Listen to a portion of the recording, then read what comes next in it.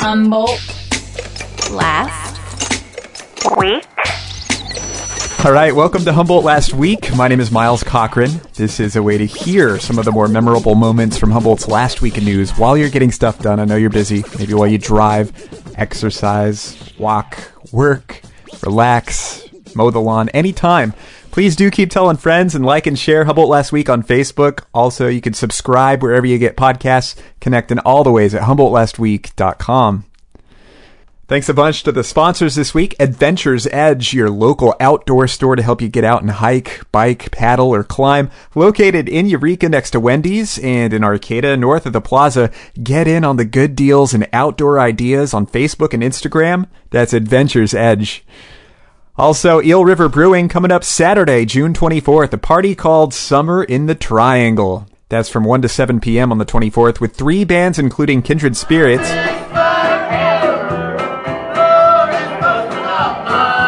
Also, local vendors, edibles, games, a tie-dye booth, and of course, delicious beer. Again, that's the 24th Summer in the Triangle. More details at eelriverbrewing.com/summer.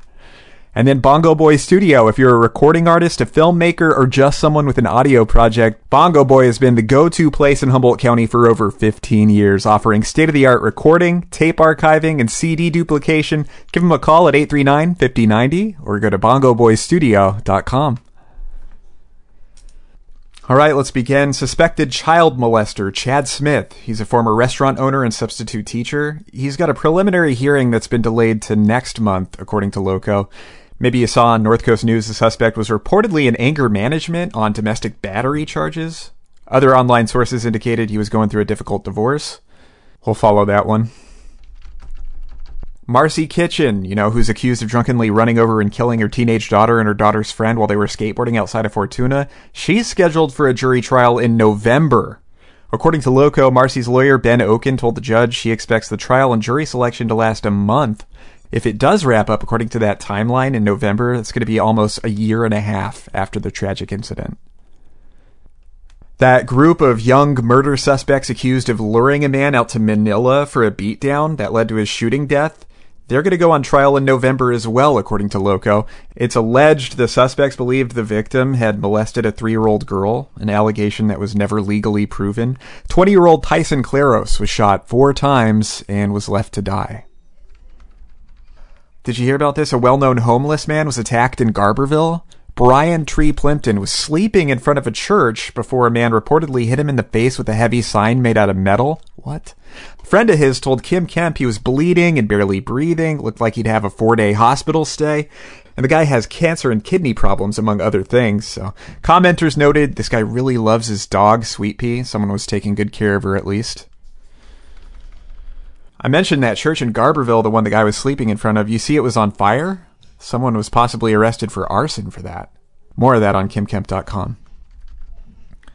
There was that house burglar in Arcata who got away after shooting someone who busted him. Yeah, the victim chased the guy outside and got a non-life-threatening shot to the bicep. Not always a good idea to chase burglars who have guns.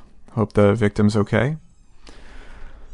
A local nonprofit keeps doing good work. They've got a drug test kit for fentanyl. Basically, dealers have been tricking users into buying this stuff, pawning it off as heroin or whatever else. It's much cheaper to make. Fentanyl is what killed Prince. If you know someone that could use these kits, they're available from Hatcher and Eureka. They also have Narcan, which can save people from overdosing. They're hoping these efforts reduce alarmingly high overdose rates here. I'll link Hatcher's info at HumboldtLastWeek.com. The sheriff's office honored Deputy Mike Stone, who passed away while on vacation.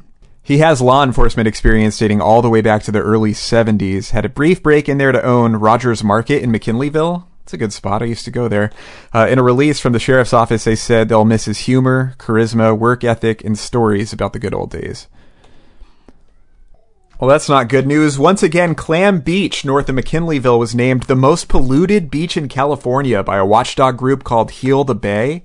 They say this may stem from nearby private septic systems along creeks, and officials are working to pinpoint the source.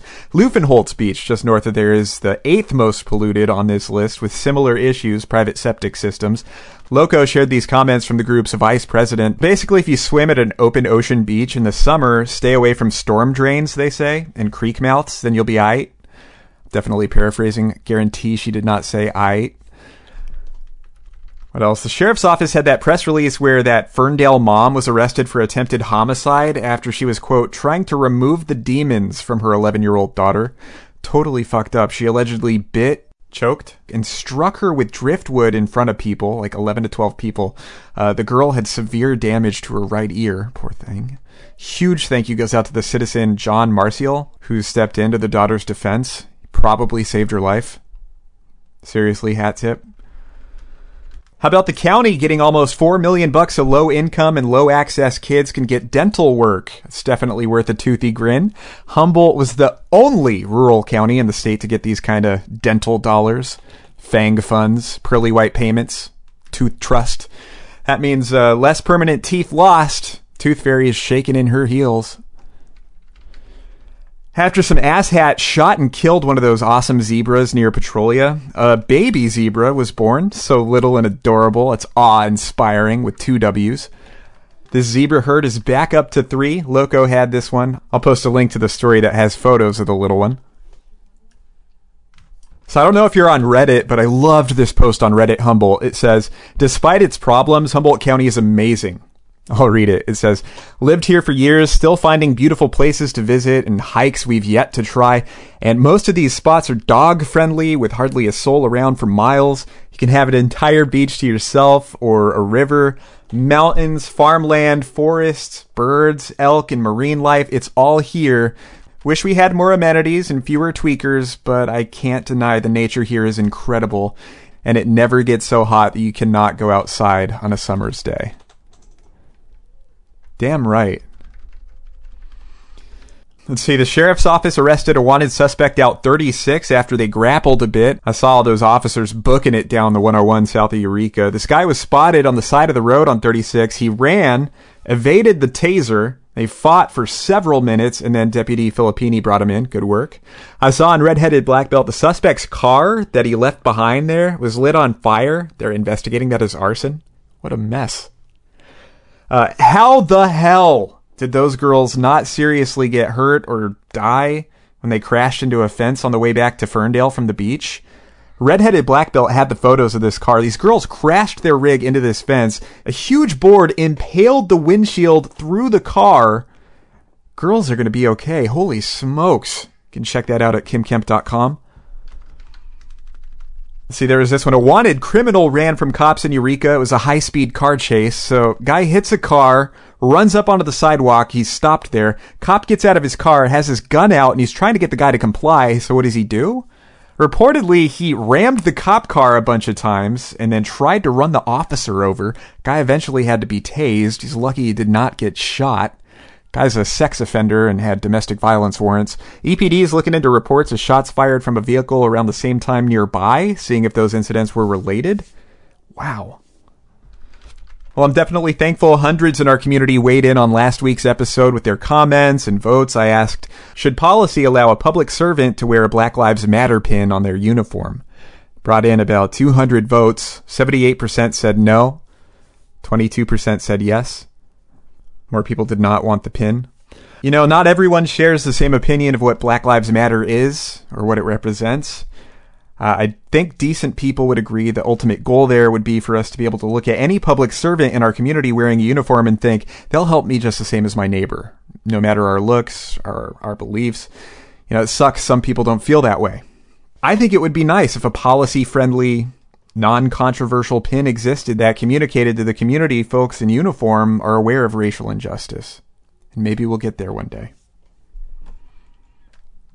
Before we jump into the main story, I want to say congrats to all the graduates out there. And in light of Father's Day, hat tip to all the good dads out there, including my own. Thankful and grateful every day to have been lucky enough to have a good dad. And my heart goes out to anybody that was not as lucky in that department. So much love and respect to those out there getting it done without a good dad. Wishing everybody the best. So let's jump into the main story this week. Okay, well, this is Humboldt Last Week, and I'm joined by North Coast Journal editor Thaddeus Greenson. Thanks for your time, Thad. Thanks for having me, Miles. Of course. So right now we're discussing the tragic stabbing death of 19-year-old HSU student David Josiah Lawson at a house party back in April. 23-year-old Kyle Zollner of McKinleyville was arrested for murder, and then a judge ruled there was not enough evidence to take his case to trial, and his charges went away. Now at least over 30 grand is available for information leading to the arrest and conviction of Josiah's killer. There were a number of fights that broke out at this party, possibly over a missing cell phone, and people can't seem to agree on a lot of things. They can't agree if racism played a role in the stabbing. Witnesses say there were people of color and white people in confrontations. Also, people can't agree on how these fights started, when and why mace was used, the words that were exchanged, whether or not someone was using the N-word, whether or not Kyle had a knife, and finally, whether or not Kyle was even conscious at the time of the stabbing. Some witness testimony indicated Kyle was beaten up by a few guys before Josiah was stabbed. Now, Kyle's family has been trying to pressure the cops and DA's office to press assault charges against those young men who they say hit Kyle. He's friends of Josiah's. Thad, in your coverage for the Journal last week, you interviewed a law professor about how these additional assault charges against Josiah's friends would impact obtaining justice for Josiah. There were a couple of ways that could go. Is that right? Yeah, I interviewed University of California Hastings professor David Levine, and he explained just that none of these things can really be seen in a vacuum, and they all kind of have to be taken in the greater context of everything that happened at this party and ultimately the homicide that resulted in Josiah Lawson's death. And so any decision that prosecutors or police make regarding other lesser offenses, assault charges and stuff like that, related to the people that were there that night, could impact ultimately their ability to successfully charge and prosecute whoever actually killed Josiah Lawson. I guess more specifically, he said, there's a couple different strategies prosecutors could use in this case, and one would just be to sit back and make no charging decisions until they decide, or until if and when they decide who they think is culpable for Lawson's death, and charge that person. And the other school of thought kind of is that they could try to file charges against everybody that they feel like they have evidence against of that they committed an offense, whether it be assault or something else, and then try to leverage those charges into maybe more honest testimony or more honest statements about what happened that night. So basically, one way you sit and wait and try to gather as much information as possible and then go. And then in the second way, you basically file any charges you can right away to try to bring up more testimony. Is that right? Exactly. So you would say that we don't know who killed Lawson, but we feel like we know that these people committed assault. And so we're going to charge them with assault, and then we'll use those charges to kind of exert pressure on those people to try to get them to maybe offer more honest testimony or more honest statements about what they saw and what they heard that night. And it's a bit of a conundrum, right? Because if you do go that route, it could impact the ability to convict Josiah's killer. Is that right? Absolutely. There's definitely a potential self-defense argument if Zollner is recharged in the case, which he can be. Obviously, he was involved in some confrontations that night, and from just looking at his mugshot, you can tell he was beaten up pretty badly. And so, if they were to pursue assault charges against people who they feel like may have caused those injuries to Zollner, but yet they ultimately decide that Zollner maybe committed the stabbing, or they feel like he did, those assault charges that they've already filed could kind of buttress a self-defense case or argument for Zollner. And so it's kind of a tricky situation for them to navigate. Yeah, there are no easy answers here. So Kyle Zollner's uncle, Jay, he read your article, and I asked him what his thoughts were. I'll read what he said. I'm not going to mention specific names, but he said, quote, "I think the article was well written and the professor's points are spot on. What I see happening is that the outside investigators will be able to bring in a new direction to this investigation in a few weeks without the racial pressure the Arcata Police Department has had. This new path will include arresting those that assaulted Kyle. Once they do this, I believe the truth will come out quickly if it's handled correctly. This is what we've wanted for quite a while, and in reality, I believe what we want is also what Josiah's family wants, the person who murdered Josiah brought to justice." Thad, what are your thoughts on that response? Well, I would say a couple of things. I mean, first, at least from my conversations with Arcata Police Chief Tom Chapman, the outside investigators that are coming in aren't coming in to take over the investigation or even really participate in it. They're coming to kind of review the case files and review the investigative processes that Arcata Police Department has gone through and offer suggestions and advice. maybe point out things that APD could have missed or things that they could do differently or strategies kind of moving forward. So ultimately, it's going to be the Arcata Police Department and the Humboldt County DA's office that makes these decisions as far as who's charged with what and when. So it's not as though somebody's going to come in a vacuum, not susceptible to the racial tensions at play in this case. And the other thing I would say is, as far as his belief that this will lead to assault charges, even aside from kind of all the strategy questions that we just talked about, I think just from preliminary hearing testimony that I saw, I don't know that you have enough consistency in statements to pursue or prove an assault charge against anybody involved, really, unless there's statements and evidence that we haven't seen. Because, as you alluded to earlier, just the testimony in this case was kind of all over the place, and much of it in conflict with each other. And like you had said, it's up to the Arcata Police Department and District Attorney's Office, Maggie Fleming's office, to ultimately decide on that.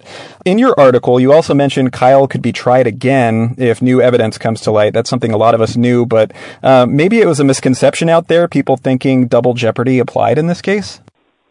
Yeah, I think that was certainly a misconception that was out there, at least directly in the aftermath of the charges being dismissed against him. But in California anyway, double jeopardy only applies once a case goes to jury. And so this case was dismissed at an evidentiary hearing level. So there's nothing preventing prosecutors from filing the exact same charges against Kyle Zollner again in the future if they feel like there's evidence to prove them, and then moving forward. All right. Well, Thad, thank you so much for your analysis here. Is there anything else you'd like to mention? No, I guess I would just say that I think it's, as has been widely reported, it's just a really complicated case, and I think a lot of it will probably hinge on forensic evidence once they get full lab results back from the Department of Justice, and that could take some time. So I think it's really hard, but I think everybody involved is probably going to have to exercise some patience and just hope that the truth comes out in the end. Absolutely. Well, thank you so much for your wise words, Thad. Award-winning journalist Thaddeus Greenson of the North Coast Journal. Really appreciate it. Anytime, Al. Thank you. Humboldt Last Week.